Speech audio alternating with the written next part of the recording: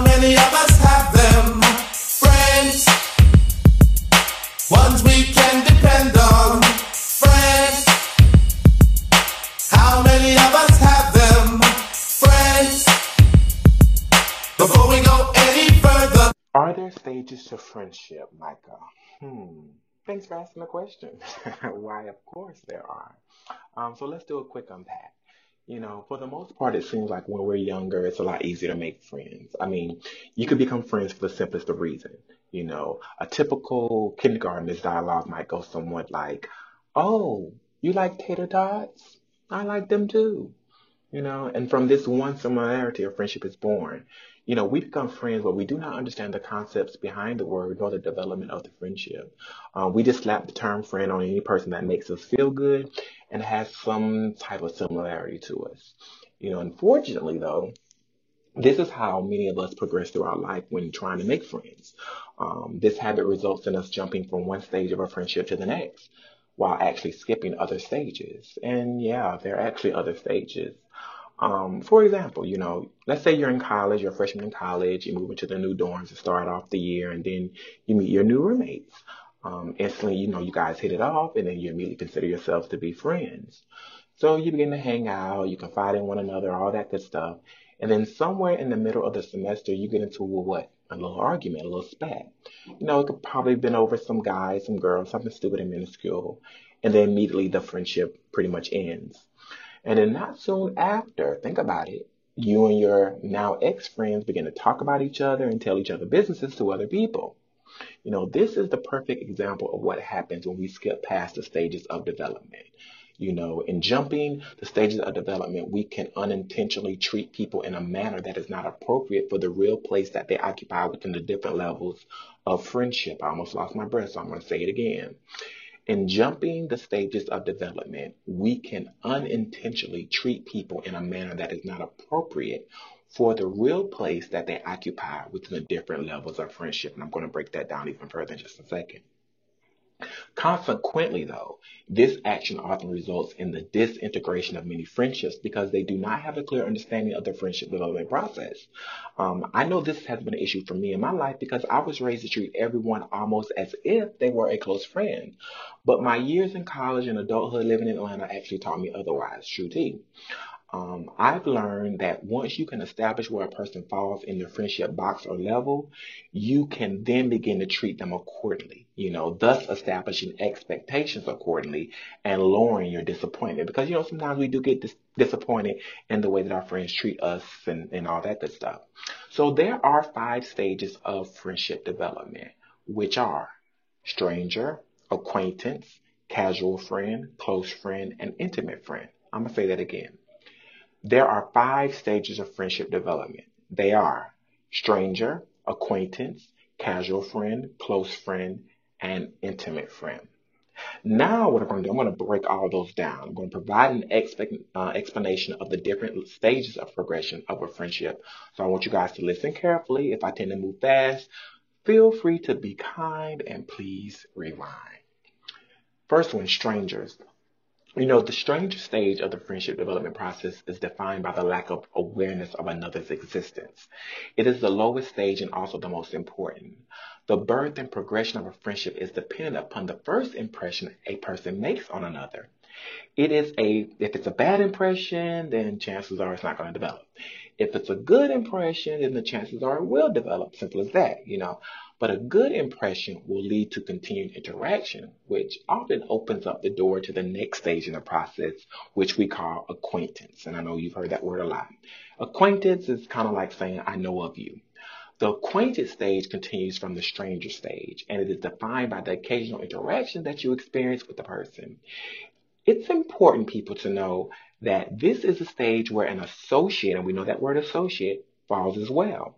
An associate is defined as a partner or colleague in a business or at work. So an associate is basically like your coworker or your fraternity member. With an acquaintance, you know of each other because of the occasional high and by situations that you both encounter with each other. Both of you have very general knowledge about each other, such as knowing each other's names, who you hang out with, where you work, all that good stuff. But however, this is about as far as it's actually going to go with this stage, okay? And we do have people that we consider to be acquaintances.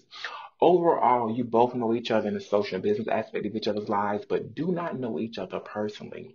It is only once both of you or both people have made a decision to acknowledge the other as worthy, quote unquote, of getting to know the next person personally, that the friendship can advance to the next stage. And that next stage is casual friend. So you go from I know of you to I know you.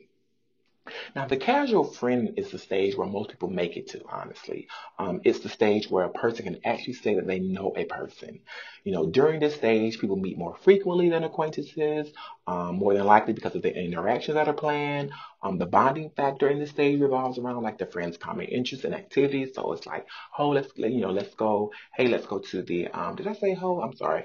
Hey, let's go, bowling. Let's go to the movies. Let's do Sunday fun day. Let's do Sunday brunch, all of that. But additionally, in this stage, people are personally invested in each other also. They are aware of each other's achievements and they give praise and support. But however, they are not emotionally invested in each other. This is normally the stage where people begin to see each other with their mask off, no pun intended. It is also an introduction into who the person really is. But sadly, most people actually never make it past the stage for a number of reasons. But sometimes it's because one person cannot actually handle the other person's undesirable qualities. I'll say that again for the people in the back. Okay. Most people never make it past the stage of um, the casual friend, and it's only because one person cannot handle the other person's undesirable qualities. I'll let that sing. But it's also because the foundation from which the friendship was built was actually not a healthy one. However, if a person proves themselves worthy, then they can level up, as Sierra would say. The next stage, the fourth, is close friend. That's the I understand you, friend. This zone is the area that very few people make it to be honest. It's at least in my life. Once a person has reached the close friend stage, not only have both people invested in each other personally, but also emotionally. Because of the level of investment, close friends have shared more information at this point. They are aware and familiar with each other's family members, their intimate life, and also they both know and help each other to accomplish their goals. Hence the emphasis on emotional investment. And that's what happens during that close friend stage. I consider this stage to be the connection of the mind, body, and the spirit of two individuals because they have shared many experiences together. Both people have seen each other at their very best and also at their very worst, and they stayed around regardless. This is the stage where friends can actually begin to understand each other truly through and through. The last stage, the fifth stage, is the intimate friend. That's kind of like the connected soul to soul friend. Intimate is defined as a very close connection. So an intimate friend is an individual who you are familiar with. I believe that this stage is attained over time. I'll say that again. I believe that this stage is attained over time. Intimate friends do not come, in a matter of weeks. It happens through shared experiences and most importantly through vulnerability. I mean, come on, it is through vulnerability that a friendship reaches this stage. At this level, one has shared their deepest secrets, such as their biggest insecurities and their biggest fears, along with their, secrets and all of that from being the close friend. But it is also from the level of intimacy that the friends become connected soul to soul, and they commit to the development of each other's character and as people, not just praising you. You know what I'm saying? This is the stage where one is considered a true friend. The saying that embodies the spirit of the level of friendship is by Aristotle, believe it or not, in which he states a friendship is one soul occupying two bodies. These individuals truly understand each other. So yeah, there you have it. I mean, the five stages of friendship development.